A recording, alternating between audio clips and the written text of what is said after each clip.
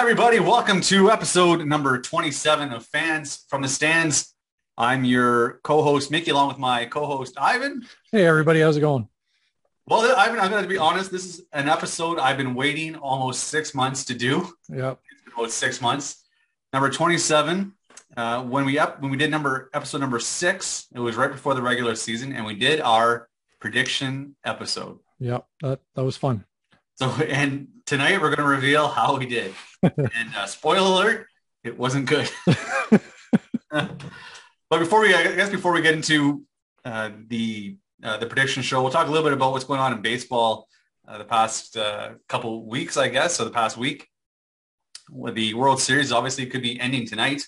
Have you watched the World Series at all? I know it's not Jays related, but I have actually. I'm pulling for the pretty much like everybody else in North America. I'm pulling for the Braves. I think the only people that are cheering for Houston live in Houston. Yeah. So you're watching the games? Yeah, I've been watching on and off, like just kind of switching back and forth between whatever I'm watching in the game, and I'm keeping an eye on it. It's funny because I keep watching the game thinking, man, the Jays could have been playing in this. Yep. And probably doing just as well. Yep. If not better. And you really notice, I don't know if you'll agree with me or not, the big difference between those two teams in there now are their bullpens. Yes, exactly. So when it gets to the 6th inning, it's especially for the Braves, it's over. Yep.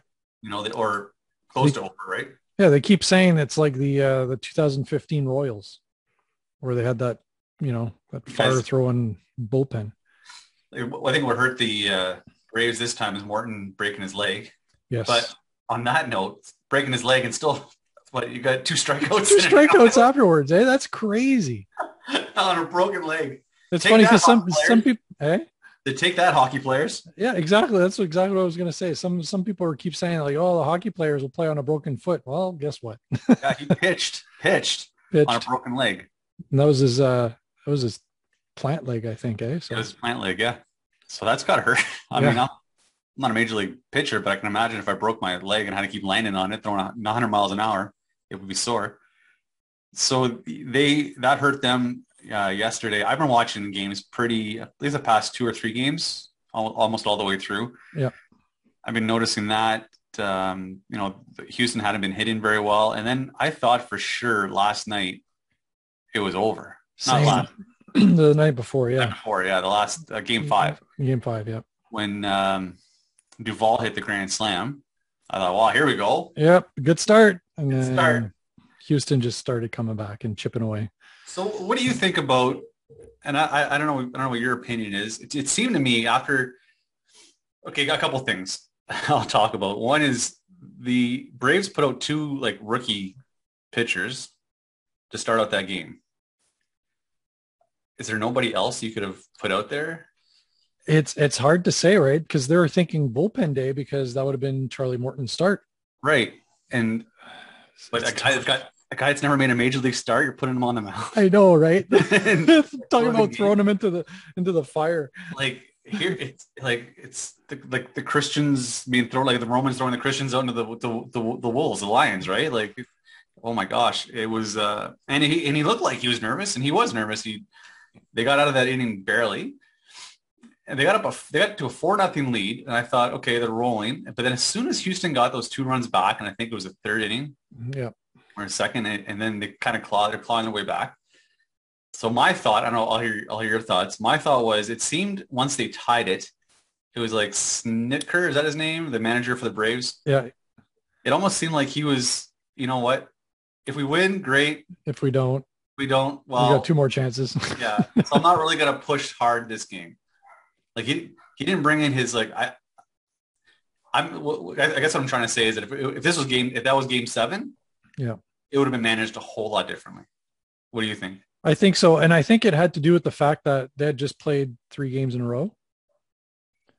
So his bullpen, because he had used how that we say they've got those 3 relievers that they just, rely on. Yeah. They had just used them for 2 games in a row, and throwing him in there for another game might've been too much. So I think he just I think it was a game where if we win it, great. If we lose, then so be it. We got 2 more chances. and it's kind of a throw in the towel kind of game. But do you do that in the World Series? Like, who Right, does and that? and I'll be honest. I'm listening to the MLB Network on Sirius XM. There's a plug for Sirius XM. Listen to that network most of the day today, and they're talking a lot about how, yeah, he was kind of managing that style. And it really, like, you weren't supposed to be in the World Series. Yeah. I know we're going to play we have 2 games to win instead of 3. We win 1 out of the 2 instead of 1 out of 3. There's no guarantees you're going to win that one of those 2 games, and you're going back into Houston. Hey, man, look at the Toronto Maple Leafs. They're right? Up 3-1, and they ended up losing the last 3 games to Montreal. Well, exactly, right? And you didn't see Toronto put in their backup goaltender. No, to save their number one. I have this really bad feeling this is going to bite them right in the butt. Me too. And that's the thing, right? Now they're on Astros turf. No, that's weird. They're Astro on turf. Yeah. That's where the name came from. But yeah, they're in enemy territory. That stadium is electric. It's really loud in there, and I don't know if it's because it's the high walls and that partial roof, but it's really loud in that building, and it's gonna be hard to play against that crowd. And the roof was closed, or the roof's going to be closed. I think they said tonight. Yeah, I guess it's there's no, and I didn't know this. I thought this was pretty interesting. The Astros have absolutely no control over whether the roof stays open or closed. I believe that the same thing happened to the Jays when they were in the playoffs in 2015, 2016. Yeah. So I think Dickey wanted the roof open, right? Yeah. Or one of the pitchers wanted the roof open. Yeah. It was 20 degrees outside and sunny, and the Major League Baseball says the roof stays closed. Yeah. They want a controlled atmosphere, which is, at least it's not in the hands of the one team, right? Yeah. So I'll get your comments on this too. That was really interesting. Dusty Baker hit what's his name, the pitcher for the Astros, Zach Greinke. Yeah, hit him 8th in the lineup. I saw that ahead of Maldonado, the catcher for the Astros. What do you think about that? It's odd, but Greinke is no slouch with the bat. Right? No, he hit, and his base hit that night was the hardest hit ball any Astro hit at 104 miles an hour. Yeah. So it's one of 2 things, right? So, because a lot of the times the opposing manager will, arrange their bullpen or their pitching situation based on when the pitcher is coming up in the lineup, right? Yeah. But if your pitcher is coming up when you know that there's still a decent hitter behind him, that kind of changes your approach a little bit. Maybe, I don't know. I guess it's the same thing. It's the 9th and at first or. So I was they were talking about it on again, MLB Network. And they were saying that it was some manager brought this forward. Oh, they said Joe Madden, because I guess the guy, I couldn't catch the name of the co-host, but he was saying he played for Joe Madden, and Joe Madden is the one that did this. And I was like, no, wait. No, it wasn't. It was actually Tony La Russa that did it in St. Louis. Yeah. And I can see the reasoning, so you don't have that last out. But then they had Gurriel batting 7th, and then Greinke batting 8th. Well, now you're not going to pitch to Gurriel, he led the league in average this year. I know. He was batting 7th. So you're going to walk Gurriel to get to Greinke, because, I mean, even if Greinke, sure, he's a great hitting pitcher. But he's still a pitcher. I'll still take my chances with Greinke. Yeah. I think it lit a fire under Maldonado, because Game 5, he hit that 3-run shot, or yeah. I mean, it kind of lit a fire under him a bit, because it'd be like putting somebody that can't hit in front of me in slow pitch. Yeah. Not that I'm an amazing hitter, but I think I'm okay. But you put a guy that can't hit with beans ahead of me, well, which has happened, because our lineup is based on who shows up first. In any event, I thought that was pretty interesting. It's been a really entertaining World Series so far. I'm impressed by the Braves. Same. The guys that there's no real, especially with I can't think of his name. Who's their star player who's not playing right now? Acuna. Yeah, Ronald Acuna's not playing. Yeah. Can you imagine if he was playing? Yeah. It'd be a little bit more offensive punch, I think, for the Braves. But Freeman looks good. It's for a team that only won 88 games or 89. 80. There was less than 90. 88 games. 88. Yeah, they're 88 and 73. They look great. And Houston looks, I'm surprised Urquidy didn't pitch game 5.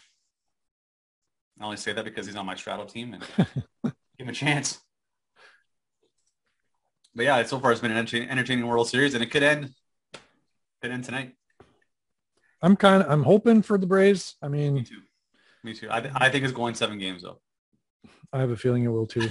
That's a really out there projection. I'm going to predict it's going 7 games. It's game 6. Well, did you hear about Trevor Plouffe? No. Way back on March 30th, okay, he made a prediction that the World Series, Braves, Astros, and it's going to go, Braves are going to win in 6. No way. And it almost happened. They said that if somebody would have put a bet on that back in March, $100 bet would have been worth $2.5 million if it would have happened. Really? Could you imagine? Yes, I can. Yes, Ivan, I can imagine.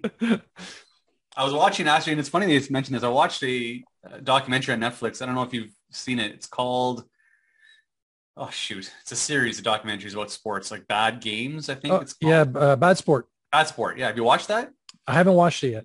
So I'm not gonna spoil it for you or anybody else listening, but it's a really good documentary, especially the first episode. It talks about the Arizona State University point shaving system. Right. I won't spoil it for you. It's a really good. It's so far I watched 2 of them. Yeah. One is the other one I watched was Jamie Saleh and the other figure skater. Peltier and David Peltier and Saleh, and they got robbed of that gold medal. That's a really interesting documentary. If you're into sports, not necessarily baseball, just into sports, it's a really good documentary to watch. Yeah. Well, I guess we'll go into our prediction part. Really wish I had some cool music to play. There it is. That's me pounding on the desk. Okay. Predictions. So we started off, I just listened to the show last night. I re-listened to it, wrote down a couple notes, and I went over some stats. So and I haven't told Ivan what our predictions were. Okay. I want to get the reaction from Ivan. So anyways, National League West. Ivan predicted that the Dodgers, Padres, Giants, Arizona, and Colorado would fall in that order. And I predicted the exact same thing. The order was the Giants, Dodgers, Padres, Rockies, and Arizona. Really, I mean, who could have predicted that the Giants would win 107 games? Yeah, if you predicted the Giants are going to win that division, I'm gonna call you a liar straight to your face. Exactly. Not with the Dodgers and especially the Padres who had just loaded up. We thought it was going to be a dog fight between the Padres and the Dodgers. We thought for sure Colorado was this horrible team, and they are, but not as bad as Arizona. Arizona is terrible. 52 and 110. That's what they finished. Yeah, they're on the level of Baltimore. Baltimore bad. We actually had a really good idea during the prediction podcast that we should rank divisions, like have the Rockies, Diamondbacks, Orioles, and Pittsburgh all in one division. Yeah, this would be competitive. Anyways, so yeah, that was our predictions for that. One comment that I made for that division, I said I predict that Trevor Bauer will fall completely on his face, which I was exactly right. Not for the reasons I was expecting. It was a roller coaster ride with your thoughts on Trevor Bauer. It started really low. I'm like, I like him again. I'm watching. It looks great. Now he's a pervert. Now I hate him again. And I forced myself. I made myself watch his last YouTube video. I can't stand him again. I'm not going to don't like Trevor Bauer. He's not saying anything about the accusations that are against him right now, but he is saying that it'll all come out and he's innocent, which I don't care how innocent you are. And maybe his allegations are somewhat untrue. He still did things that he makes me not like him. Yeah. If that's cryptic, you can email me for more specifics. So moving on to the NL Central. Ivan predicted St. Louis would win the division with 88 wins, followed by Chicago, Milwaukee, Cincinnati, and Pittsburgh. I predicted, again, we're pretty close in this one as well. I said St. Louis would win with 87 wins. Milwaukee would finish second. Chicago third. Cincinnati, and then Pittsburgh. We weren't that far off, to be honest. Cincinnati was a surprise. Exactly, right? So the Brewers finished 95 and 67, followed by the Cardinals 90 and 72, the Reds 83 and 79, the Cubs 71 and 91, and Pittsburgh 61 and 101. Yeah. So we were pretty close. I think we both thought that, St. Louis, we had them winning the division with 88 wins or 87. Yeah. And won 90 games. Yeah. So we we just didn't expect the Brewers to just be that good. Yeah. And I think it's funny in the podcast, if you listen to it, we're talking about not really being able to name any of the Brewers except for Yelich and Hader and Colton Wong. That was about all we got. Yeah. Now we got Tellez. And then now there's another guy we can name. Rock and Rowdy Tellez. So we'll go to the NL East. And this is good for us. So the NL East, you predicted the Braves to finish first. The Mets, the Nationals, the Marlins, and then Philadelphia. I predicted the Braves, the Nationals, the Mets, the Phillies, and the Marlins. The Phillies really surprised us here. Yeah, so the actual standings were the Braves finished 88 and 73 to win the division.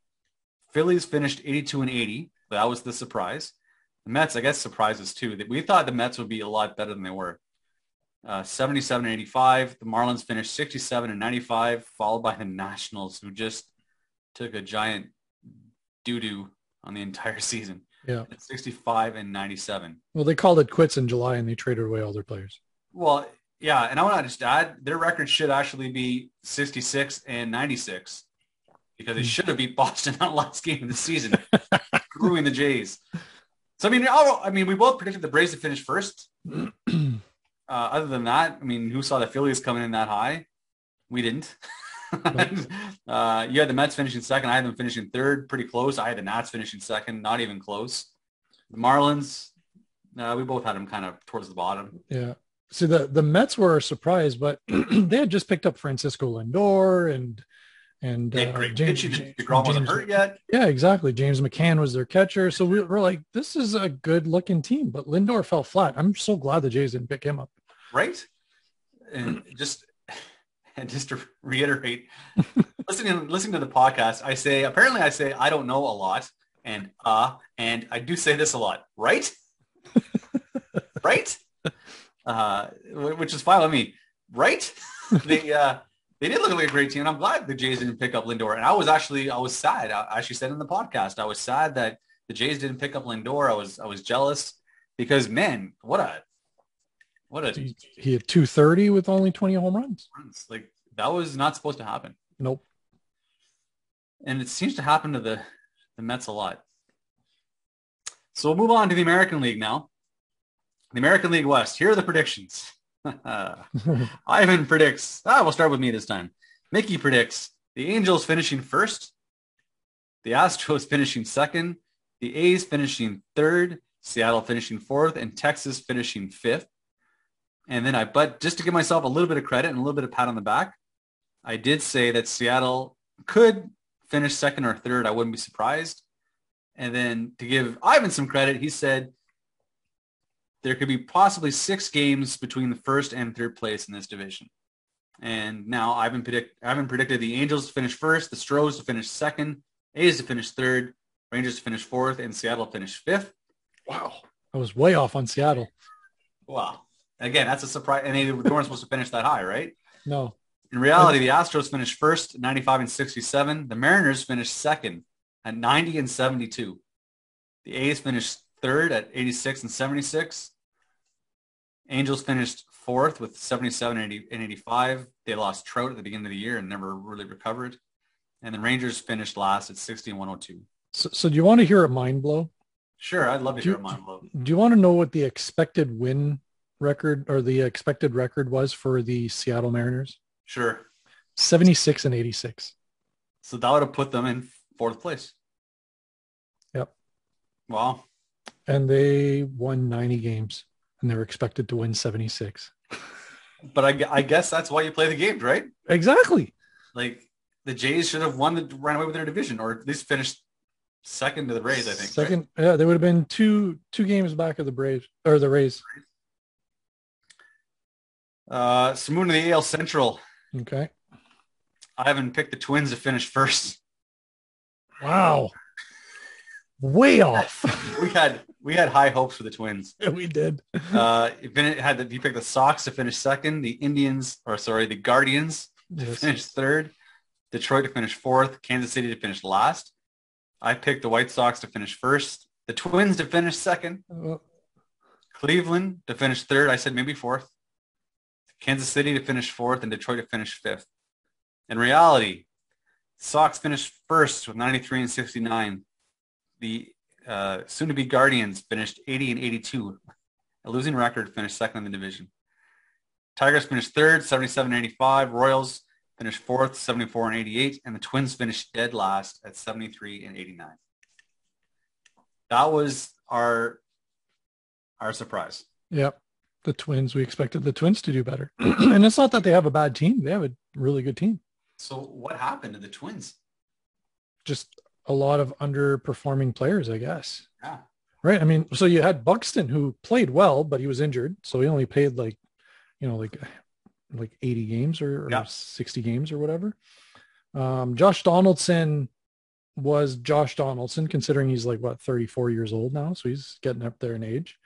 You got Miguel Sano. You've got Rosario was there for a little while. He got traded. Barrios. Barrios is the pitcher. Quintamedo is the pitcher. Grandersol Brewster Grandersol or whatever. Jake Cave. Yeah, Jake Cave. The man with the stripe in his beard. Yeah. We had high hopes for they had Alex Colon. Yeah. And they had a closer for a while. He got tossed in the closer position pretty early on. Yeah, I don't know what happened to them. But anyways, we had high hopes for them. Yep. We'll move on to the American League East, our favorite division in baseball. We'll start with me. I picked the Yankees to finish first, the Jays to finish second, the Rays to finish third. Although I did say I wouldn't be surprised if they finished first. The Red Sox to finish fourth, and I said there's not a chance they're going to make the playoffs. They're not a playoff team. They're rebuilding.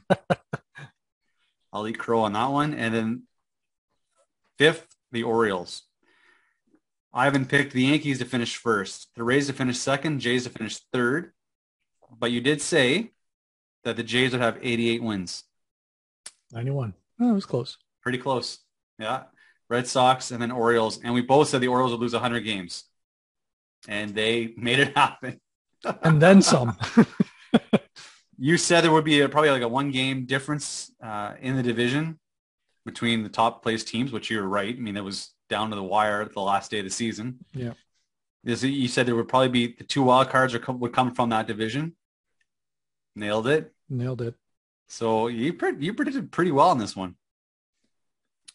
Overall, I didn't tell you the overall standings were the Rays finishing first, obviously, with 162. The Red Sox finishing second at 92 and 70, followed by the Yankees, 92 and 70. The Jays, 91 and 71. And those poor, lonely Orioles, 52 and 110. That's brutal. How do you go watch that team? Well, you saw the stadium was empty for the majority of the season. And we talked about this in the podcast. It seems that this is our issue with Major League Baseball is the way they draft, right? Because if you finish last, you get the highest draft pick. Well, yep. And that's what we're watching right now from the Houston Astros is what they did they tanked 10 years ago to have what they have now. It's exactly the same, losing 100 games a couple years in a row, and then getting all these draft picks, getting promoted, developing their players and becoming a super team. And you can see the Orioles are getting there because look at their center fielder, Cedric Mullins. Yeah. That guy's a perennial all-star. You've got John Means, Ryan Mountcastle. You've got a bunch of utility infielders like Ruiz, and it's just a lot of really good young players. That catcher, their top-ranked catcher there, Rochman, I think. Rochman. He's due up next year. So, yeah, can you imagine, this division is going to be just ridiculous. Yeah. With the artillery every team's going to have.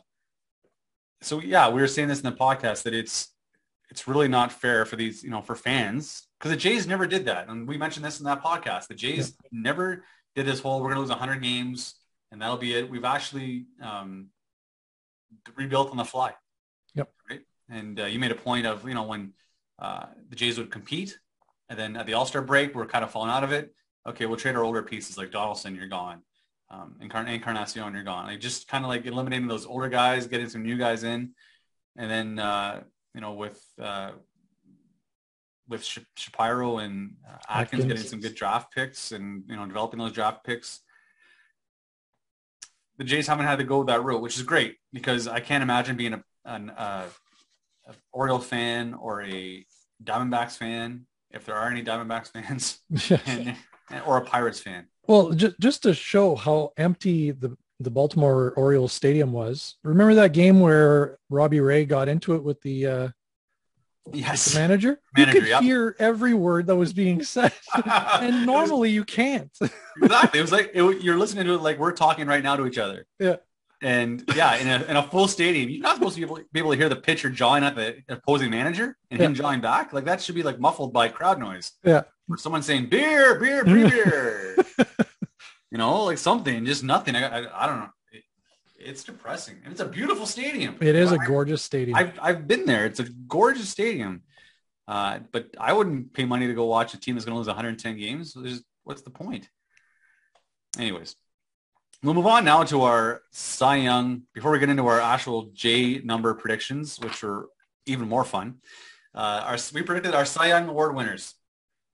I've been predicted Bieber, not the singer, the ball player. And I predicted Garrett Cole. Well, you're pretty close. Well, yeah, I think Cole's going to finish second. Yeah, I think so too. I'd be very surprised if Robbie Ray doesn't get this award where he gets robbed. Yeah, exactly. And then for the National League, I picked Flaherty from the Cardinals, and you picked Jacob deGrom. And to your credit, he was on his way there. deGrom would have won it hands down. Even had he been hurt for a month and came back. Just dominant. Yeah. It was crazy. Well, MVP voting. So I'll start with me this time.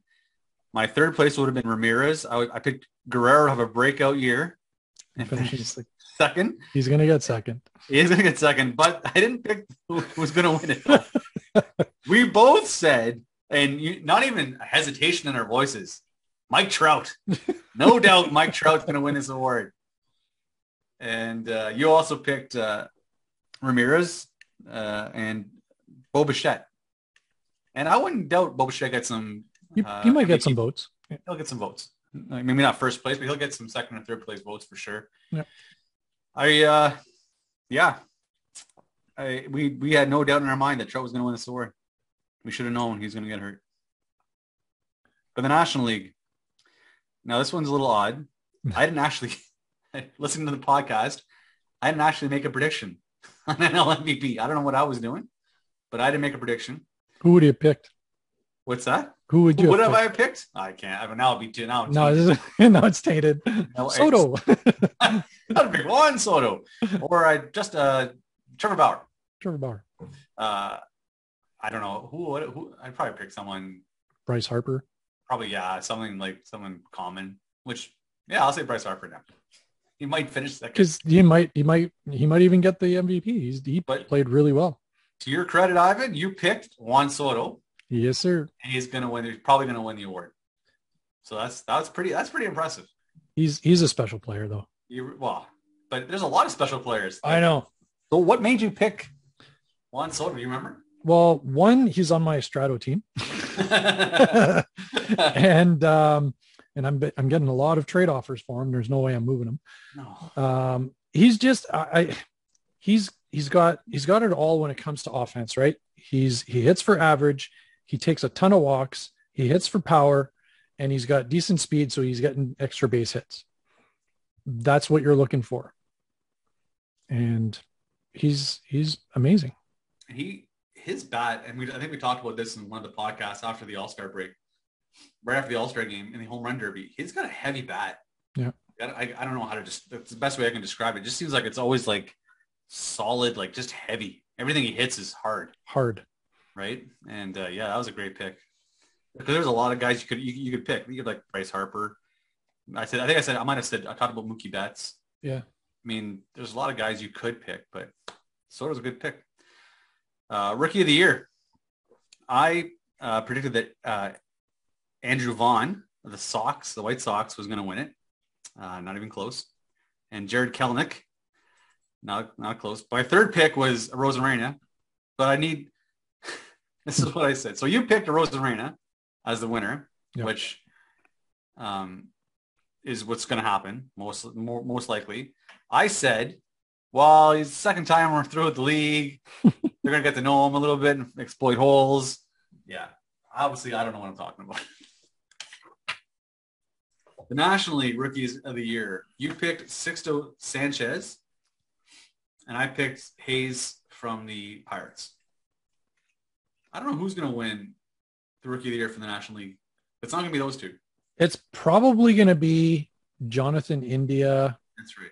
Or something like that. Just something. But he's an old guy too, which is weird, right? It's like he's been around for a while and all of a sudden, boom, there he is. You also picked Ian Anderson. So that was a good pick. Yeah. This is the Braves pitcher. Braves pitcher. And he could get it.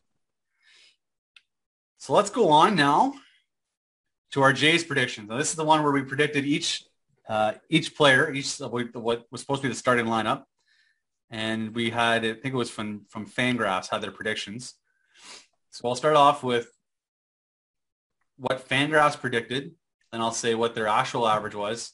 And then I'll talk about what we said it was going to be. So we'll start off with George Springer. Now, George Springer, we knew he was hurt. Even on that show, we knew he had this oblique injury, right? So we knew there was going to be some chance he wasn't going to play. And so Fangraphs had him at batting .273 with 32 home runs and 89 RBIs. In reality, he batted .264 with 22 home runs and 50 RBIs. Now, he only played 78 games. That's it. Yeah, he missed half the season, right? Yeah. So you predicted .273 with 32 home runs, exactly the same as Fangraphs. I predicted .280, way off. 30 home runs, way off. So we're not starting out well. But again, he missed half the season. He missed a lot. I mean, if you kind of prorate that to a full season, man, he's rocking it. He's got like 40 home runs. Exactly. So going on now to the next batter was Bo Bichette. So Fangraphs predicted Bo Bichette to bat .284 with 23 home runs and 85 RBIs. In reality, Bo Bichette batted .298, 29 home runs, 102 RBIs. Nice. So what did Ivan predict? Do you remember? No. Want to take a guess? 295? He nailed it. Oh, really? Yeah. 295. He said 23 home runs plus or minus 2. And he'll hit a lot of doubles. I don't know how many doubles he hit. 30. 30 doubles. Leads the team. I predicted him to bat. No, Semyon leads the team. I predicted Bo to bat either 299 or 301. Well, you're really close. That was pretty almost bang on. Yeah. With 25 home runs. And he pretty close there too. He had 29. Close. So we were pretty close on that one. Yeah. No, good for us. We'll take that win. Now this is a good one. Marcus Semien. If you get a chance to listen to episode 6, everybody that's listening to this podcast should do it. Especially if you're going to listen to it, just fast forward towards the end towards about the 30-minute mark, 30 minutes left of the podcast mark, and then listen to what's going on. Because this is our Marcus Semien predictions. Fangraphs had Marcus Semien batting .260 with 24 home runs and 77 RBIs. In reality, he hit .265, 45 home runs, 102 RBIs. And we both said, whoa, 24 home runs? That's high. There's no way he's going to hit 24 home runs. I mean, if he gets lucky, we're both kind of shooting back and forth. That's 24 home runs. No, there's no way. Well, he hit 45. Boy, so you predicted him to bat .270. Okay, that was pretty close. That was pretty close. but between 18 and 19 home runs. I said he'd bat 272 to 275. Nope. 18 to 19 or 20 home runs. Not even close. Let's just say Marcus Semien exceeded everybody's expectations. Including ours. Now, Teoscar Hernandez. Okay. Fangraphs had Teoscar batting 240 with 33 home runs and 88 RBIs. Well, they're pretty bang on for the home runs. Yeah, but the average, in reality, he batted 296, 32 home runs, 116 RBIs. Yeah. You predicted Teoscar to bat 270 to 275, which was a lot higher than they predicted. I gave him more credit. Yeah. Yeah. 32 to 33 home runs. Ooh, nice. I predicted him about 245, 30 home runs. And I said he regressed a bit. He's never going to bat that high. He's never going to bat that high. And he batted 296. We'll know for next year. Yep. Here's a really interesting one. Vladimir Guerrero. Oof. So Fangraphs had Vlad batting 290 with 26 home runs and 94 RBIs. In reality this year, Vladdy batted 311, 48 home runs, 111 RBIs. Yep. You predicted Vladdy at 285, 32 home runs, 32 to 33 home runs. I predicted Vladdy to about 310. Nice. Yeah. 35 home runs and over 100 RBIs. And I said I was reaching for the stars in this one. Who knew? Well, looks like Vladdy reached higher. Yeah. 48 home. Just looking at these stats now. How did we not make the playoffs? I know. Yeah, exactly. Right. I'm looking at I'm looking on Baseball Reference, and they have like the 9 players that like played the most most games at a specific position. And I'm just looking at it: 48, 45, 29, 21, 22, 32, 22 home runs. Like, that's crazy. How did we not make the playoffs? Oh, wow. So we'll keep going here. Biggio, this one doesn't really count because he was hurt most of the year. Fangraphs predicted 237, 21 home runs, 72 RBIs. In reality, batted 224, 7 home runs, 29 RBIs. We both predicted he'd hit 250. Oh. No one's going to be hurt. He was hurt, yeah. Home runs, we said around 20 home runs each. He could have gotten there if he'd have played more games. I think so. Lourdes Gurriel Jr. Okay. Fangraphs predicted 272 with 27 home runs, 86 RBIs. In reality, 276, 21 home runs, 84 RBIs. Yeah. You predicted he'd bat 272. Okay. 20 to 23 home runs. Nice. Nailed it. I predicted 270 with 21 home runs. Close. Yeah, we're pretty close on that one. Not bad at all, eh? Yeah. It's almost like we know what we're talking about. Well, we've only been watching these guys for like the last 4 years now. Since they came up. Yeah. Rowdy Tellez, 260, 21 home runs, 62 RBIs. In reality, between both leagues, he batted 242, 11 home runs, 36 RBIs, which he didn't get to play a lot in Toronto, and then he got traded and wasn't playing a lot in Milwaukee. But you predicted 260, 24 to 25 home runs. I aimed a lot higher. 270, 275, 35 home runs. I was only... Yep. He's got power, though, and I think he'll play more in Milwaukee. I think he'll turn his career around. I hope so. So, for Jansen. Okay. Oh. Danny Jansen. Fangraphs predicted 234, 13 home runs, 43 RBIs. Danny hit 223, 11 home runs, 28 RBIs. And he really picked up his average at the end of the year. He did. It was Mendoza line there for a long time. So I'm just going to remind, it was, he actually batted 223, 11 home runs, 28 RBIs. Ivan predicted 225 with 16 to 19 home runs. Oh. Pretty darn close. Yeah. I predicted a little less. I had early Danny Jansen at a 200 average or 191 or 190, sorry, 13 home runs to 15 home runs. Yep. And then because I was on a big Alejandro Kirk kick, apparently, we decided, let's have fun and predict Alejandro Kirk. There was no prediction on Fangraph, but Alejandro batted 242 with 8 home runs, 24 RBIs. We both said he hit about 280 with 10 home runs. Close on the home runs, off on the average. Average, and I think his injury. Yeah. His injury. So what do you think about the offensive projections we had? I think they're pretty darn good. Not bad, eh? Yeah. Not bad for a couple podcasters. Yeah.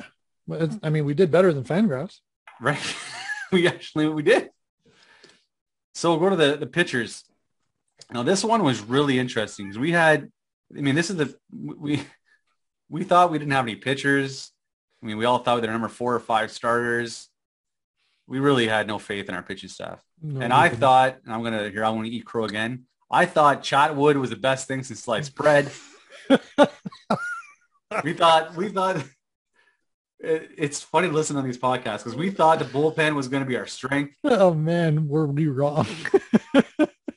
Well, to be fair, the first month of the season we were dead right. Yeah, because everybody was healthy. Everybody's healthy and everybody was pitching well. And I'm just gonna. I don't think I wrote it down, but I do remember. That's right. I'll say it now. You said Romano was going to be the closer of the future. And you're exactly right. And here's what I was really impressed about, not to like butter you up or anything, but okay. Tim Mayza is going to have a breakout year. Yes. And you were right on. He did. That came out of, we're just talking, that came out of nowhere. Yeah.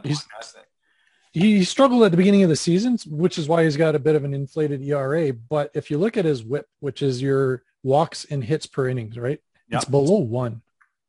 Right. So that just tells you that he's not letting a lot of people on base. He was their setup guy. Yeah. When it was the 8th inning, it was Tim Mayza. So that was really impressive. I predicted Kirk would take over the catching duties.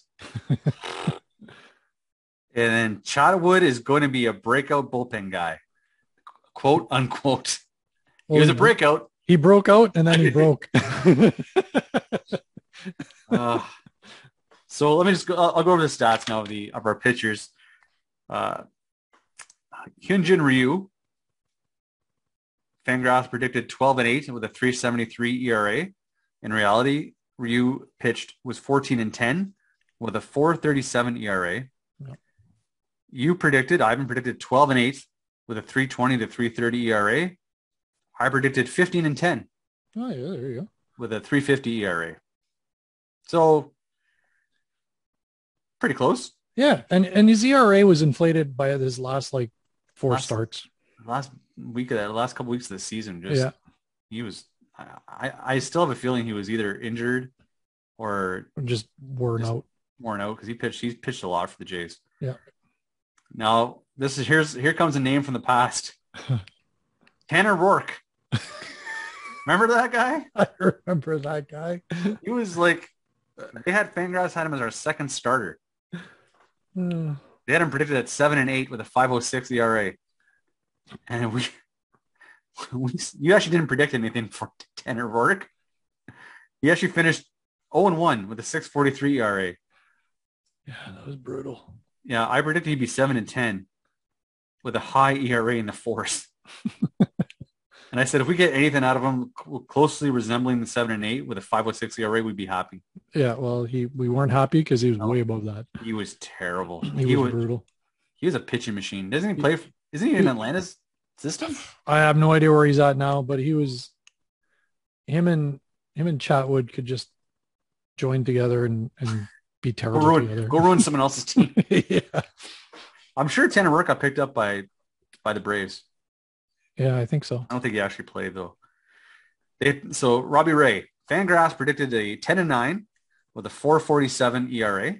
In reality, our Cy Young winner went 13-7 with a 2.84 ERA. Yeah. You predicted, and I might say 193 innings.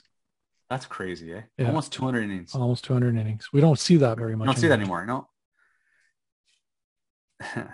So, I have something written here that I can't read. But anyways, you didn't actually predict the winner losses, but you did say he'd have a low 4.20 ERA. Wow. Well, I said you have 12 wins with a 3.90 ERA. And And the thing is, we couldn't expect that, Walker would work his voodoo on the guy. And or could we?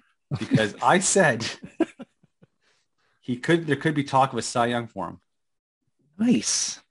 Go back and check out episode 6. I swear to God. Wow. Could be talk of a Cy Young. We said, but the caveat to that was if Pete Walker works his magic. No. So I kind of split that quote. if it's the Robbie Ray that Arizona had for that 1 year, there could be talk about Cy Young. Yeah. And we got him, right? Like, yep. I wrote something here for you, but I can't remember my own handwriting. Walker Magic. That's what it is. Walker Magic. You get Pete Walker working his magic. Steven Matz, Fangraphs predicted 7-8 with a 4.79 ERA. In reality, he was 14-7. And a 3.82 ERA. That's fantastic. Amazing. We both predicted he goes 7-8, and you predicted a 4.02 ERA, which is pretty good. I said 4.20. So you were closest on that one. Yeah. So let's talk about Steven Matz. Do you give him a qualifying offer? Sure. Why not? Yeah. Well, I mean, a qualifying offer is 18 million and it's only for 1 year. And with that, you get a decent pitcher. Like, I mean, let's say he decides, well, he's already rebuilt his value now. So he'll probably look for a longer term contract because he's only 30. So he's probably going to look for a 3 or 4 year contract. So I would offer him the qualifying offer because I know he's not going to take it. So that means you get a draft pick. And I mean, he gave up more hits than innings pitched, right? Which to me is concerning. Like he gives up a lot of base runners. I don't know what his whip is. Do you have it there? His whip is 131.334. Right, which isn't horrible. No, but it's not. But it's high. Yeah. It's high, a little high, and it's the hits he gives up, right? Yeah. So if you have a good defensive team, which the Jays are kind of turned into a way better defensive team than I thought they would be. Yeah. Especially, we should have talked about. We'll talk about the Gold Glove nominations. Yeah. So would I offer Steven Matz a qualifying? This is a good question. I think this is one that the Jays they've actually sent an email to an internal email to their staff asking their opinions on what they should do with Steven Matz. Right. I'm torn. Like I think I'm in the same boat as you. I think, and I want to play devil's advocate and say no, I wouldn't, because you're giving a lot of money up for that pitcher. But man, he went 14-7. Yeah, 14-7. Gave you 150 innings. Where are you going to find that pitcher? Like you got to replace that guy, right? You just can't. That's exactly it. He gave 150 innings, and he did struggle at some points, but so did Ryu, so did Robbie Ray even at the end of the year. I like Steven Matz, and if you at least, you're right, if you give him a qualifying offer and he does turn it down, which there's a good chance he will. I think he will because he's probably going to look for term, right? A qualifying offer is 1 year, and if his arm blows up, then that's it. Yeah. Right. So if he's going to look for a multi-year contract, so he's not going to take the qualifying offer. You might get surprised in him taking it. We've seen that happen before. Right. But I'm thinking he's probably looking for a 2 or 3 year contract, looking at maybe like a 12 million average annual. Doesn't it blow your mind right now thinking you're going to pay Steven Matz 12 million and you paid Robbie Ray 8 million last year for a Cy Young award? But Robbie Ray is looking for a big payday. He's only 29. Yeah, he's going to get a 4 to 5 year deal. Yeah. Probably 5. Probably 5. The rumors are right now that the Yankees are interested. Oh boy.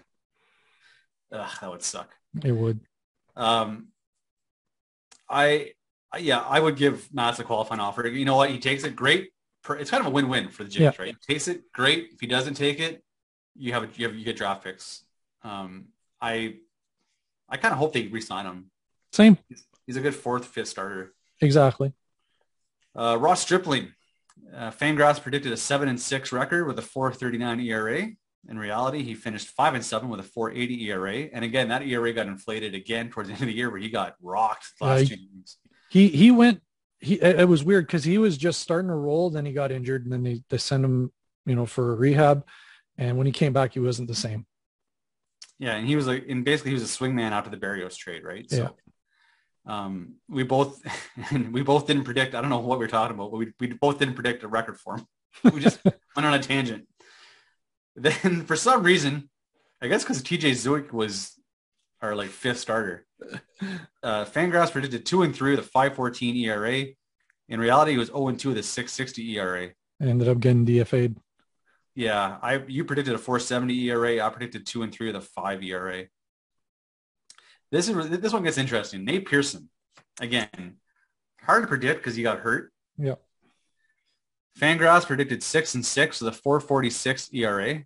In reality, he was 1-1 with a 4.20 ERA. 4.20 ERA isn't bad. It's his whip. His whip is 1.733. Ugh, that's horrible. Yeah. We both said an ERA of 4 to 4.50. I said 4.4 to 4.5, 6-6. So yeah, with Nate, it's his walks. He pitched 15 innings, but he's walked 12 batters. This is a new thing, right? Yeah. This wasn't his MO coming through the minors. He didn't walk guys. Not in the minors, but when he hit the majors, that's where everything fell apart for him. What's going on? Don't know. I think Pete Walker's going to work something with him. I hope. Well, so. You have to. He's got someone. He looked, and we're talking about this, I think, in earlier podcasts when he got when he was in the bullpen. Yeah. There's some days he looked lights out. Lights out.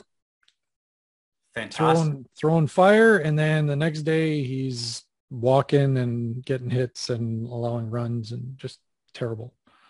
I don't know. Maybe it's mental. Yeah. Moving on to the closers. So there's a bit of a debate. If you listen to the podcast at that time, who's going to be the Jays closer? Because remember they had talked about there wasn't going to be a closer. It'd be a closer by committee. We're going to put the best pitcher in the best situation. We figured Dolis would be in there somewhere. Yeah, that's exactly what I was going to say. You said it was either Romano or Dolis. You'll have 12 to 14 saves each. So you said they'd each have 12 to 14 saves. I said the era of closures are over. I don't know if I was smoking something that day. Actually, I wrote in my notes here. What was I on? Romano. I predicted Romano would have 20 to 25 saves. Oh, you were pretty darn close there. Yeah, because Dolis ended up finishing. So Romano finished with 23 saves. Yeah. 7-1, 2.14 ERA. Dolis only had 3. Yeah, and I said I was worried about Dolis. And I predicted 12 saves. You weren't wrong there. Yeah, right? So it's unfortunate because he's going to be a big part of our bullpen. Yeah. And he really stunk the bed. We also talked about our prospects. That's where we started about the prospects and who would be brought up first. I said Manoah would be brought up first, but I said it'd be in September. He got brought up in May? Yeah, something like that. He pitched 111 innings. And I said Austin Martin, there'd be an injury to a Jays player, and Austin Martin will get called up and stick. Instead, he got traded. For Berrios. You predicted Austin Martin would be the next guy up, and then Alex Manoah. And I'd be hard pressed to say that Austin Martin would get called up now because how everything worked out, right? All the position players are kind of raking, so yeah. Why would you bring him up? So yeah, that was our predictions. Not bad. Not bad. I thought we were pretty. There's some pretty. We weren't totally off on a lot of things. No. So watch out next year. Looking forward to it. Only a short, 4 or 5 months away. Well, we got the winter meetings coming up soon, so that'll be some interesting talk. Well, once the World Series are done, then the qualifying offers go out, and then they get 3 or 4 days to accept the qualifying offer, and then after that, they go to free agency. I think it's going to be a slow free agency period because the CBA is expiring. Exactly. In December. They have to get that ratified first before anybody's going to sign. So it might be a very slow free agent period. I hope there's no walkout or lockout or strike or anything like that. I don't think they can afford it. And it would just, how much would it suck to lose a prime year of some of our best young players? Right. So I did it again. Right. Yeah. You need the development. They've already lost half a year of development last year. Yeah. And you're to be taking away another year. I honestly don't think baseball would let it go to that again. I don't think they can afford it. There's their popularity couldn't sustain it. I don't think. Yeah. You think? I don't think so either. It's yeah. I think they're going to try to do anything they can to just kind of get this thing settled. The main sticking point right now is the Major League Baseball wants to institute all kinds of different rules, right? So that's all being negotiated, part of the CBA. Like the DH. The DH, the extended playoff format. I think it'd be hard pressed for the players to turn down the DH. I mean, I just think it gives more jobs. It extends careers, both pitchers and hitters. And it gives more jobs, right? And there's like how many teams in the National League? 30? No. Yeah. There's 16 16 total. Yeah. 30, 15. 15, yeah. 15 in each league. So, I mean, that's 15 extra jobs for a DH, right? Yep. Like roughly. And that's where your aging players want to go. Like, I mean, look at Albert Pujols. Like, that's a perfect example. The guy's old. He still can hit because, I mean, if you look at his power numbers for the amount of games that he's played, he's done pretty well. Right. And he's old. He can't really play first as much. And I mean, if you're a team, let's say like you're St. Louis or you're Atlanta, perfect example. You need a DH, a guy or a right-handed bat who could spell off once in a while at first base. Then you're looking at Albert Pujols. And Buddy crushes lefties. Exactly. Right. So you need that lefty comes in, and this is to keep that lefty pitcher rule in, right? I don't think it's going to stay in. Yeah. Maybe it does. And they keep that rule in, then that lefty's got to face a minimum 3 batters or the end of the inning. So you can have that option of bringing Pujols in to face that lefty, at least for 1 year. Yeah. Right. And if you're that team, you're probably the Dodgers or the Padres, who's got that, they're fighting for that World Series and they need that extra bat off the bench. Yep. You're going to look at Albert Pujols. I think the players would be hard pressed to say no to that as well. They'd be hard pressed to say no against extending the playoffs. Right. It gets more revenue. It gets more revenue, and they get a piece of the revenue. Exactly. Right. They get compensated for it. So I think the compensation percentage is something that they're going to want to negotiate big time. But so let's Albert Pujols. Sorry to jump back and forth. Albert Pujols he's actually playing in the Dominican Winter League. He's getting ready to play. And good on him because he's got a bit of a punch. Yeah. Did you notice? I did. Got a bit of a beer gut almost. Yeah. I think he's got to get in a little bit better shape. And not that he's not he's pretty built, but I think if he lost a few pounds, it might help him out, at least mobility wise.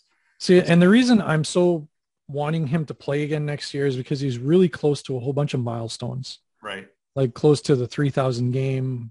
He's getting close to the 700 home runs. So these are all things that puts him in elite categories when it comes to all. I mean, he's an Hall of Famer regardless. Right. But if you get 700 home runs, there's only 3 guys that have done it. That's incredible, right? Like, right? That's an elite group. Yeah. I mean, 600 used to be the elite group as well, but there's kind of been now since the steroid era, there's been more players in that group. And now that home runs are more valued, again, there's more in that 600. But 700 is, you have Barry Bonds, you have Babe Ruth, and you have Hank Aaron. Yeah. That's it. So to me, that's an elite group. Yeah. So you add Albert Pujols to that. Speaking of, so I just read a quick article about Fred McGriff. I haven't called into a show, and I forget what show it was on Mad Dog Sports Radio. It was Russo, I think, the name of the host. because he talked about it was a Hall of Fame. This was about 2 years ago, and they're inducting into the Hall of Fame. And I called in because I'm saying that trying to make a case for Fred McGriff should be in the Hall of Fame. And he was like, no, it's ridiculous. He's 7 home runs shy of 500. Yeah. We're letting guys in now in the Hall of Fame with like less than 450. Yeah. And like 500 was like the mark, right? You had to hit 500 home runs to get in the Hall of Fame, or 3,000 hits. It was one or the other. Yeah. That's why I didn't think Chipper Jones should have been a unanimous pick to get in the Hall of Fame. Obviously, I was wrong on that, and it cost me $20. But in any event, I still think to this day, I think Fred McGriff is a Hall of Famer. I think Carlos Delgado should be a Hall of Famer. Maybe I'm biased. Who do you think the next Blue Jay Hall of Famer will be? Well, it definitely looks like if Vlad keeps going the way he's doing, he's the next one in, I think. You think so? Be that long before we get another one? I think so, because if you look at like who's being nominated or who's being on the ballot, like who's on the ballot right now and who's coming up to the ballot, it's we've got like that dead zone in the Jays history from like the late 90s to the I'm going to look up the Hall of Fame ballot right now. 2022 Hall of Fame ballot. So you have Curt Schilling, Barry Bonds. Okay, so let's talk. We have time. We have time, yeah. I mean, do we, at this point, have we punished the steroid guys enough? I think so. You think that's it? You think? I think so. I mean, we've spanked your bottom enough. You can now come in the Hall of Fame. Because what happens is we've probably already inducted people that have taken it, but have never been caught. Right? So, like there's locker room talking. There's probably like Barry Bonds is probably like, well, Buddy, who was my teammate for 15 years, is in the Hall of Fame. And I knew he took steroids, but nobody ever said anything about him, or nobody wrote about him and ended up in the Balco. Yeah, the Balco scandal. Yeah, the scandal. Yeah, the clear.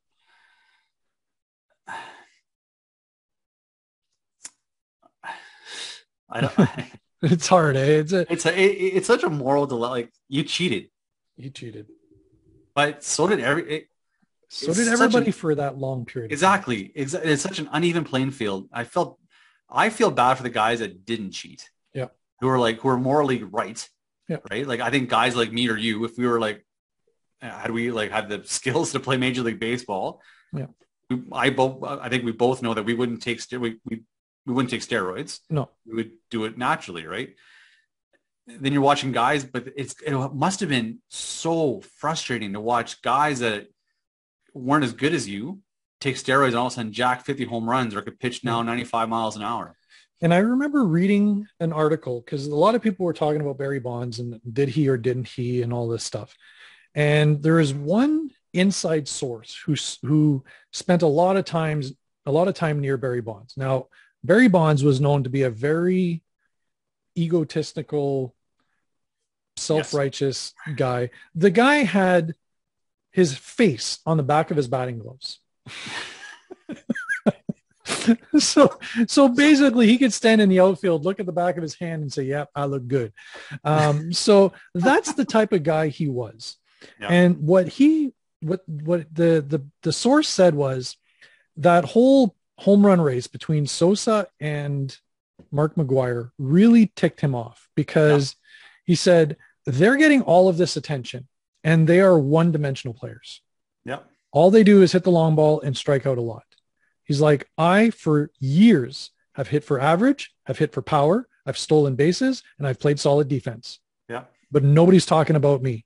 He's like, they're taking juice. I can take juice and crush them. And I read the same article. Yeah, and you're exactly right. He was jealous. Yep. Of that race, and because that's like Sammy Sosa was more Barry Bonds than he was Mark McGwire prior to steroids, right? Mark McGwire was always a power hitter. Yeah. Even when before he started taking steroids, he hit 49 home. He hit the rookie home run record. Yeah. I don't know who, someone else broke it, but he hit 49 home runs. Pete Alonso broke it. Right? So, McGwire hit 49 home runs his first year. He was always a power hitter. Yeah. He actually won a Gold Glove at first base. I don't know why. I don't give any credence to Gold Gloves though. Ever since Rafael Palmeiro won a Gold Glove for first, but in any event, We'll talk about Gold Gloves in a minute too. in a minute, yeah. So Sammy Sosa was more. He was a good defensive right fielder. He was a fast speed kind of guy with a little bit of pop. But then he started taking steroids and changing his skin color. Yeah. So I mean, I read the same thing, and I mean, chicks dig the long ball, right? Look at that famous commercial from Tom Glavine and Greg Maddux, one of the best commercials ever made. Yeah. Chicks dig the long ball. So yeah, I don't know. You might as well. Like, I think you're right. I think time has passed. Time heals. They were good ball players. The guys that deserve it. I think, Barry Bonds. Yep. If you're going to let Barry Bonds in, you're going to have to let Sammy Sosa in. Yep. And then the Veterans Committee, you're going to have to let Mark McGwire in. And Roger Clemens. Like they were. Like, there's a lot of, so here's the thing, right? Roger Clemens obviously wasn't taking steroids to get big or stronger. It was all about recovery. You don't think he was taking to get stronger? I don't think so, because he doesn't have the physique. But what happens is, as a pitcher, your recovery time slows as you get older. Right. And what happened? He took steroids in Toronto, and next thing you know, he's got 2 Cy Youngs right there in Toronto, right? Like, look what happened. Yeah. So in the ballot this year, the only there are some former Jays like Scott Rowland, Jeff Kent. Kent's a really interesting. Maybe when the Hall of Fame ballot comes out, we'll talk more about the Hall of Fame. He was traded for who? For David Cone? David Cone. Yeah. And Jeff Kent, probably the best offensive second baseman in the 90s. Yeah. If any, he had a 32.4% votes. Yeah. It's his 9th time on the ballot. Manny Ramirez is on the ballot. So Manny Ramirez I have to get a look at. Yeah. So like Jays, just talking about Jays again. Sorry, I keep jumping back and forth. Mark Burley. Yeah, but see, he's a White Sox. Though. Yeah, exactly. Right. See, that's the thing is like who played the majority of their career in Toronto? Because I mean, Jeff Kent was a prospect, and they traded him before he became huge. I can't see one person that's on the ballot this year. It was last year. This is last year's ballot. So maybe Delgado. I think he'd be the next guy, right? Yeah.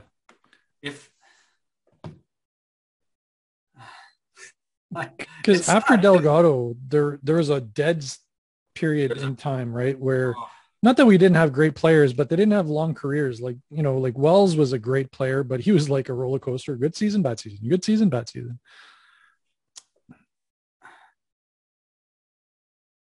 Yeah, I'm looking at the 2023 ballot now. I'm really scraping the bar. R.A. Dickey's on the ballot. Wow. There's nobody. There's no Jays that like. I wonder if Carlos Delgado's off the ballot now. He is. So it'll be a veteran committee. Have to vote him in. I was really sad that our pitcher, the Cy Young Award pitcher for the Jays, Halladay, yeah, didn't go in as a Blue Jay. Same. And I get his wife didn't want to piss off any franchises. I know, but played Philadelphia for what, 2 years? I think it was 4 or 5. But then he retired as a Jay, which showed he wanted to end his career as a Blue Jay. Yeah, he signed a 1-day contract to wear the jersey one last time and basically retire as a Blue Jay. And he's dead. I mean, his wife did, I think, what she thought was right. Yeah. But man, he's a Blue Jay. He's a Blue Jay. When you go to the Hall of Fame, you see Roy Halladay, he'll be a Blue Jay. He's just not wearing the hat. And it's I don't want to like be controversial, but it's sad that that's the only Hall of Fame banner flying at the Stadium right now. Because Robbie Alomar is down. Yeah. It's sad that really, like, they're not going to take down Robbie's plaque. No. But No one talks about it anymore. Nobody talks about it anymore. He's like He's been done. excommunicado. Yeah. So So they removed him from the level of excellence. If they were to replace his name on the level of excellence, I think Jose Bautista should go up there. absolutely, because he was a face of the franchise for a good 8 years. Yeah. In Toronto. He revitalized baseball in Toronto back in 2010. 100%, and he deserves a recognition. Yeah. I think he should come back as a hitting coach, like an instructor at least. Yeah. Ambassador of some kind. Or come back as a pitcher in the bullpen because apparently. So, anyways, we'll get off the Hall of Fame talk. Gold Glove nominees came out. Yeah.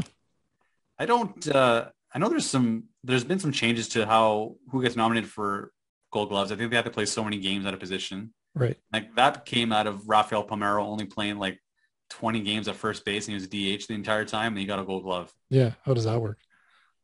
But we'll talk about that because there's so much credence. Anyways. So the finalists for the catcher position for Gold Gloves is Martin Maldonado of the Astros.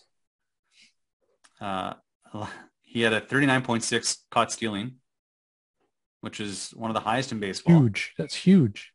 12.0. Maybe you can help me out with these stats. 12.0 DEF. DEF. Yeah, it says 12.0 DEF and -2 DRS. DRS is defensive runs saved. Scored. Yeah, so he saved on average 2 runs a game. Yeah. -2 runs a game. So that's phenomenal. Yeah. Sean Murphy nominated as well. 19.6 DEF, whatever that means. 10 defensive runs saved. 24.1% caught stealing. Salvador Perez. Yes. Well, I was like, he's too old. Why is that wrong? -5 defensive runs saved. Yeah, he's always been a good defensive catcher. Caught stealing, 43.9%. Wow. So, just looking at that, who would you give it to? Sal Perez for sure. 100%, right? I think he deserves it. Yeah. He's statistically the worst pitch framer in baseball. But, I'll take you can frame bad pitches and actually throw guys out almost 50% of the time. Finalists for the National League, Yadier Molina. Yeah. He had 40.9 caught stealing. Guy's got a cannon. Oh, yeah. Always had. Real Muto, 26.3 caught stealing. And Jacob Stallings from the Pittsburgh Pirates, only the 21.1% caught stealing. So if you're going in that, who'd you give that one to? Yachty. Yeah, I think Yachty's got that one. It's his to lose, I think. Yeah.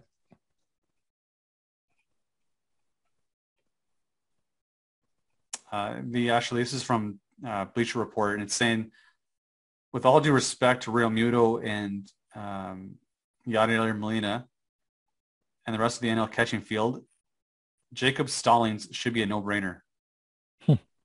His 21 DRS, defensive runs saved, with the Houston Astros shortstop, is tied with Houston Astros shortstop Carlos Correa for the MLB lead among all position players.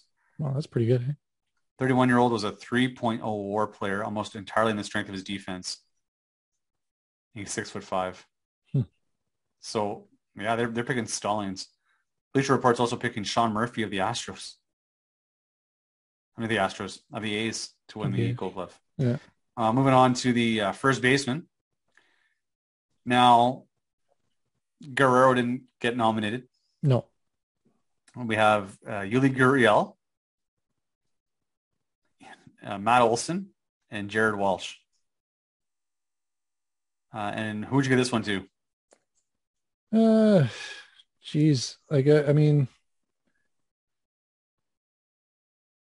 Gurriel led all basemen with DRS of 6, right? So yeah, or with 5. Oh, geez, yeah. It might be Yuli's. Yeah, I'm saying Matt Olson because I think Matt Olson's won it before. Yeah, they seem to go with guys who've won it before for some reason. Yeah, NL first baseman, they have Freddie Freeman, Paul Goldschmidt, and Max Muncy. Max Muncy, eh? Yeah, and apparently Bleacher Report has given it to Max Muncy. Wow. His ability to handle all the positions he's played. He led all his 6.3 UZR. So many freaking stats. What's UZR? Ultimate zone rating. There you go. 6.3. Led all first basemen with at least 500 innings at that position. So, second baseman, here we go. There's some Jays news at least. Yes. Finalists for the second baseman Gold Glove: David Fletcher, Whit Merrifield, and Marcus Semien. We'll forget that one bad throw in Toronto. Cost us the entire season. I digress. And Bleacher Report's giving it to Marcus Semien. I think I would give it to him too. Yeah, I mean, right up there with all stats. He was solid. He has a new position. He's got a bigger range than Merrifield, right? Yeah. Merrifield's the next guy in that position. So, yeah, I give it to Marcus. Second baseman Gold Glovers, Ozzie Albies, Tommy Edman from St. Louis, and Colton Wong. I think this is Colton Wong's easy. What do you think? Yeah, I think so. Third baseman, Matt Chapman, Jose Ramirez, and Joey Wendell. I think Matt Chapman, he's a solid defender there. He's already won back-to-back Gold Gloves. Yeah. 2018, 2019. Falefa won it last year. Yeah. So again, it's typically goes to the player that like has won it in the past, right? So yeah, I think he's got it. Third baseman in the National League: Nolan Arenado, Manny Machado, and Ryan McMahon. It's Arenado's. I got it. Guaranteed. Yeah, that guy's he's won how many? Like 7? I think he won it like 7 times. 8 in a row. Yeah. AL shortstops. And so just talking about shortstops, and I don't think obviously Bichette didn't get nominated this year. But I think eventually, and this is completely from what I thought at the beginning of the year, I think he'll get nominated in the future, like 4 years from now. I think he's going to improve that much. I think so too. I mean, look how much he improved in half a year. Exactly. When you look at Bichette from the beginning of the season to Bichette at the end of the season, a completely different player. And I give all credit to Marcus Semien for working with him. Absolutely, right? And that's why I would sign Marcus Semien. Yeah. If he can convince him to play second base again. Yeah. Let's hope so. Like, if he wins a Gold Glove at second base, gets to play with Bo Bichette on that team again, he's jacked 40 home runs, batted in front of Guerrero. Yeah. Why would you not want to play? Yeah. Continue to play. If they give you the money, like, sign me up. Exactly. You're going to throw me fastballs all the time because you don't want to face Guerrero, and I get to play second base and help and mentor Bichette and play at a position and keep winning Gold Gloves at second. It's like I'm almost mapping out my Hall of Fame career. Yeah. I don't know. Finalists for the shortstop in the American League: Carlos Correa, J.P. Crawford, and Simmons from Minnesota. I think this goes. I think it goes to Correa. Yeah, I was going to say the same thing. But what I am shocked is the fact that Fluff, who was the Gold Glover winner at third last year, how he wasn't even nominated because he was ranked 5th in defensive WAR across all of baseball. He had 11 defensive runs saved, which is like one of the best in baseball. Yeah. He even, mind you, Carlos Correa had 21 defensive runs saved. Yeah. And that's incredible. In the NL shortstops, we have Brandon Crawford, which I was surprised, Lindor, and Kevin Newman. Huh. Newman. I think Crawford's going to get this one again. Apparently, they're predicting it's going to be Kevin Newman. Oh, really? Eh? Yeah. 9 defensive runs saved, which leads those finalists. Even better than Lindor. Yeah, Lindor didn't play well at all this year.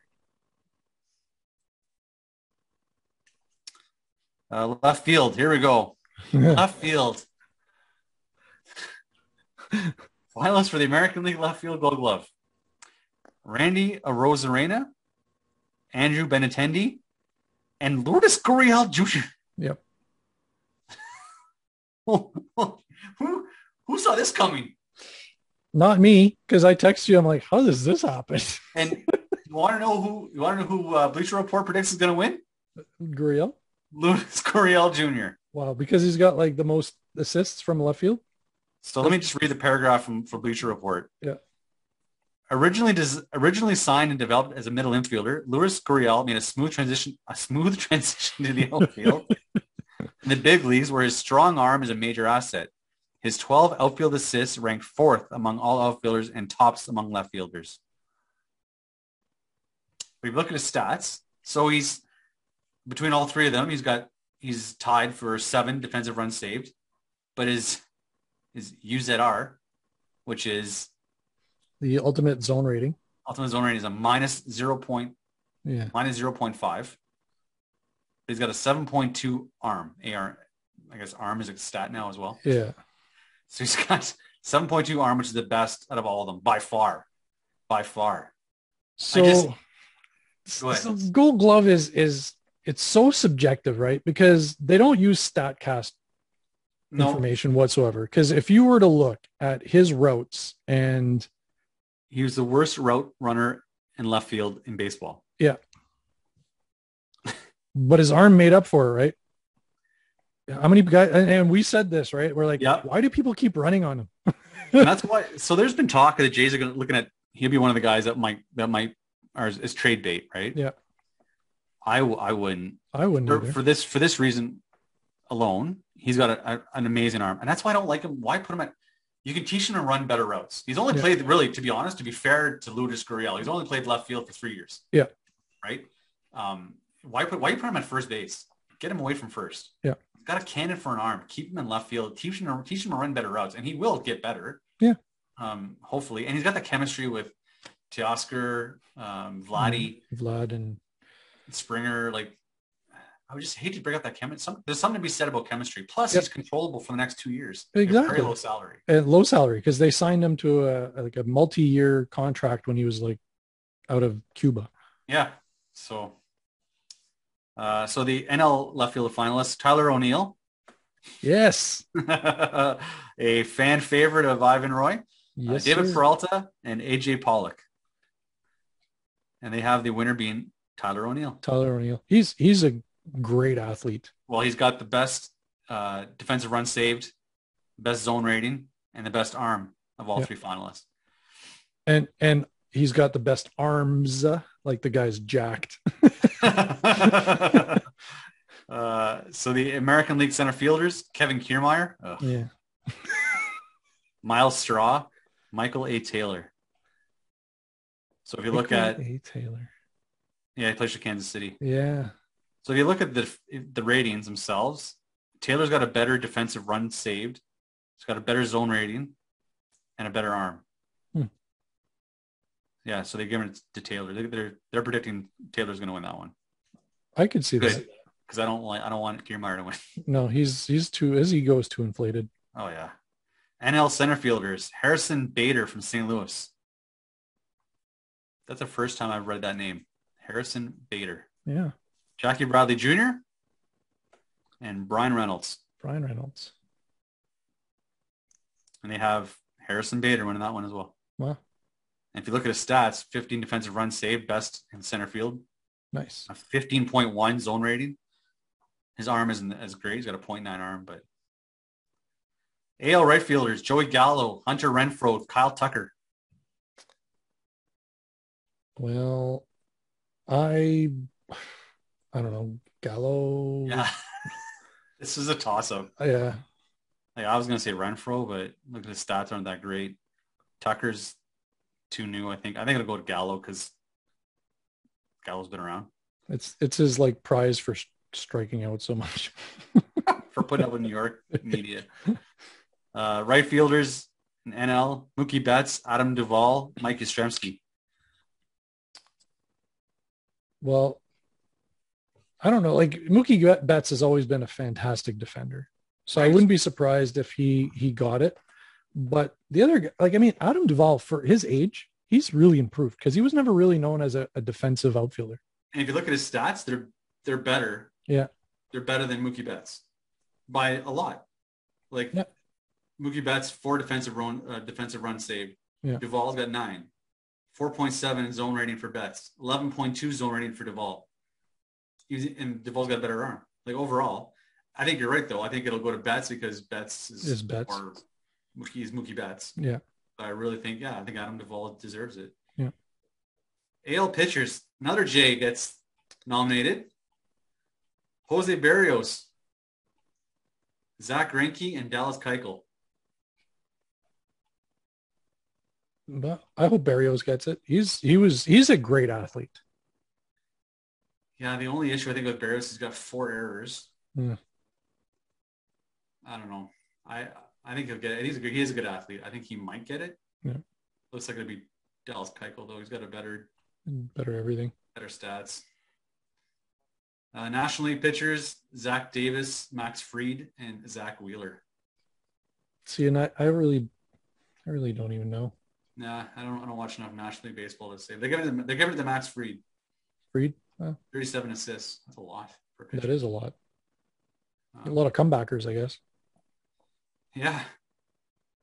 So, I don't know. There's some Jays that are nominated. One, we don't really know why. Well, I know why. His arm. Yeah. But I don't, not that I don't agree with it. That's not true. I don't agree with it. I don't think he's such a bad route runner right now.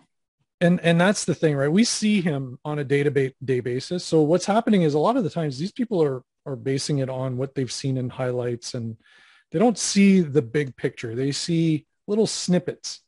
Well, we've seen him for 162 games. Well, pretty darn close to 162 games. I watch a lot of baseball. Right. And every time a ball is hit to him and, like, oh God, that's close to the line. That's going to be a stretch to get. And sometimes it's like, what kind of route did you take? He's like spinning around in circles like a ballerina. But then there's games where he's doing diving catches and it's like, what the heck is going on? And he's not super fast, right? So he can't really correct, like, if he makes a bad defensive run or gets a bad start or makes a bad like routes to the ball, he can't correct it because he's not fast, which is surprisingly. I always thought Gurriel was a speedster. He's really not. Yeah, he's average, I guess. Like, he's not John Holroyd. No, but I don't know. I said it. I said it. I don't know. Stop saying I don't know. I hope he gets it because it'd be kind of fun to have a Jay as a Gold Glove. Exactly. And Barrios got a chance. Semien. I think Simeon's our best bet. Yeah. I honestly think next year Guerrero will be nominated for a Gold Glove. You think so? If he comes back in his spring training, like either at the weight he was at when he left or below. Yeah. I really hope he keeps training hard. Same here. I hope he's seen what proper training has done. Yeah. And how, I'm not saying he was out of shape, but you could see that at the end of the season, he was starting to kind of, he was wearing down. Right. And now he knows, he's like, geez, I played 161 games, I think. Yeah. And he's like, I really stung it up for the last 2.5 weeks of the season. Like, do you think that's part of that's partly Montoyo's fault? Yeah, because he didn't get any breaks. Right. So there you go. Right. Yeah. Exactly. I think maybe we talk about that in other sports, especially if you watch basketball. I don't know how much basketball you watch, but when load management. Exactly. When not Kyle Lowry. Kawhi Leonard. Thank you. When Kawhi Leonard was playing for the Raptors, it was all about load management. And it's happening now in football. It happens now in basketball. I mean, it's eventually going to happen. And it's funny. It's funny that the Jays mismanaged that because they're all about recovery, right? They're all about like the scientific data behind recovery and when you should pitch, when not to pitch, when to work out, when not to work out. And I think, I mean, it's hard though, right? It's hard to say, hey, my MVP or the MVP of the league aside from Shohei Ohtani, sit down for this game. But I just think you need to do it sometimes. I think so. And it's not to say that he's not going to get into the game, maybe as a pinch hitter late in the innings, innings or whatever. But yeah, that's exactly it. Like you should aim to have your main guys play about 152 to 155 games a year. So you give them 7 games of just like off your feet, not even DH, just like you're off your feet, and just be ready to grab a bat at a moment's notice if we need you to pinch hit. Well, how much does Guerrero weigh, you think? What, 250? He's pretty darn close to it, yeah. 40? Yeah. So, and he's not super tall. I think he's what, 5'11"? No, he's 6'2". Is he really that tall? Yeah. Okay. I'll look it up. So, well, like as ideal weight, I would guess if he's 6'2", his ideal weight's probably around 200, 210. Yeah.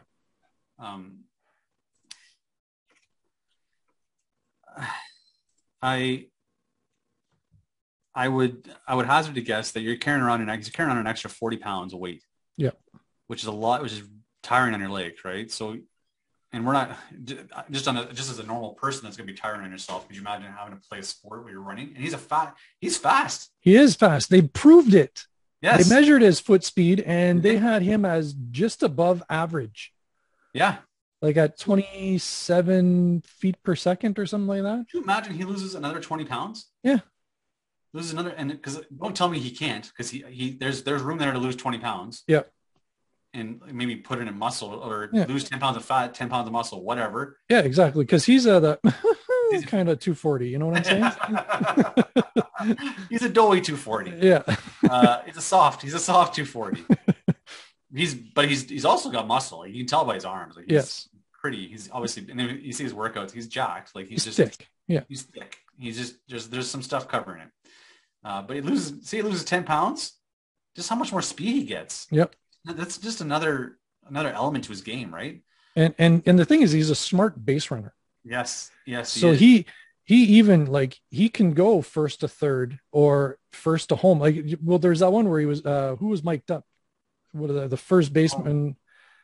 Wasn't it Seattle? I think so. Yes, it was Tyler France. Tyler France, yeah. And they were talking, and he's like, "Oh, Grichuk's going to hit a double. I'm going to score." Because the guy said, "Oh, you're going to steal second." He's like, "No, I can't do that." He's like, "Grichuk's going to hit a double, and I'm going to score."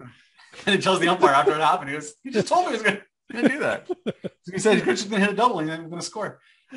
So yeah, I think I don't know how we got on this tangent, but I think he loses 10 pounds. He can run faster. He'll be a better athlete. I just hope I just hope he's in just as good a shape. Yeah, same. I hope he doesn't regress. Yeah. Anyways, I think, and that would help him get that Gold Glove.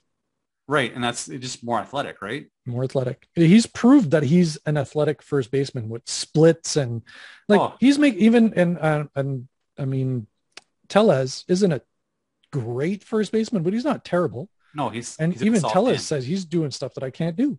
Yeah, I can't do the splits. No, and you're right. Tellez is I would say an above average first baseman. Yeah, not a Gold Glover, but he'll save you some runs. Yeah, throw in the dirt, he'll pick it, right?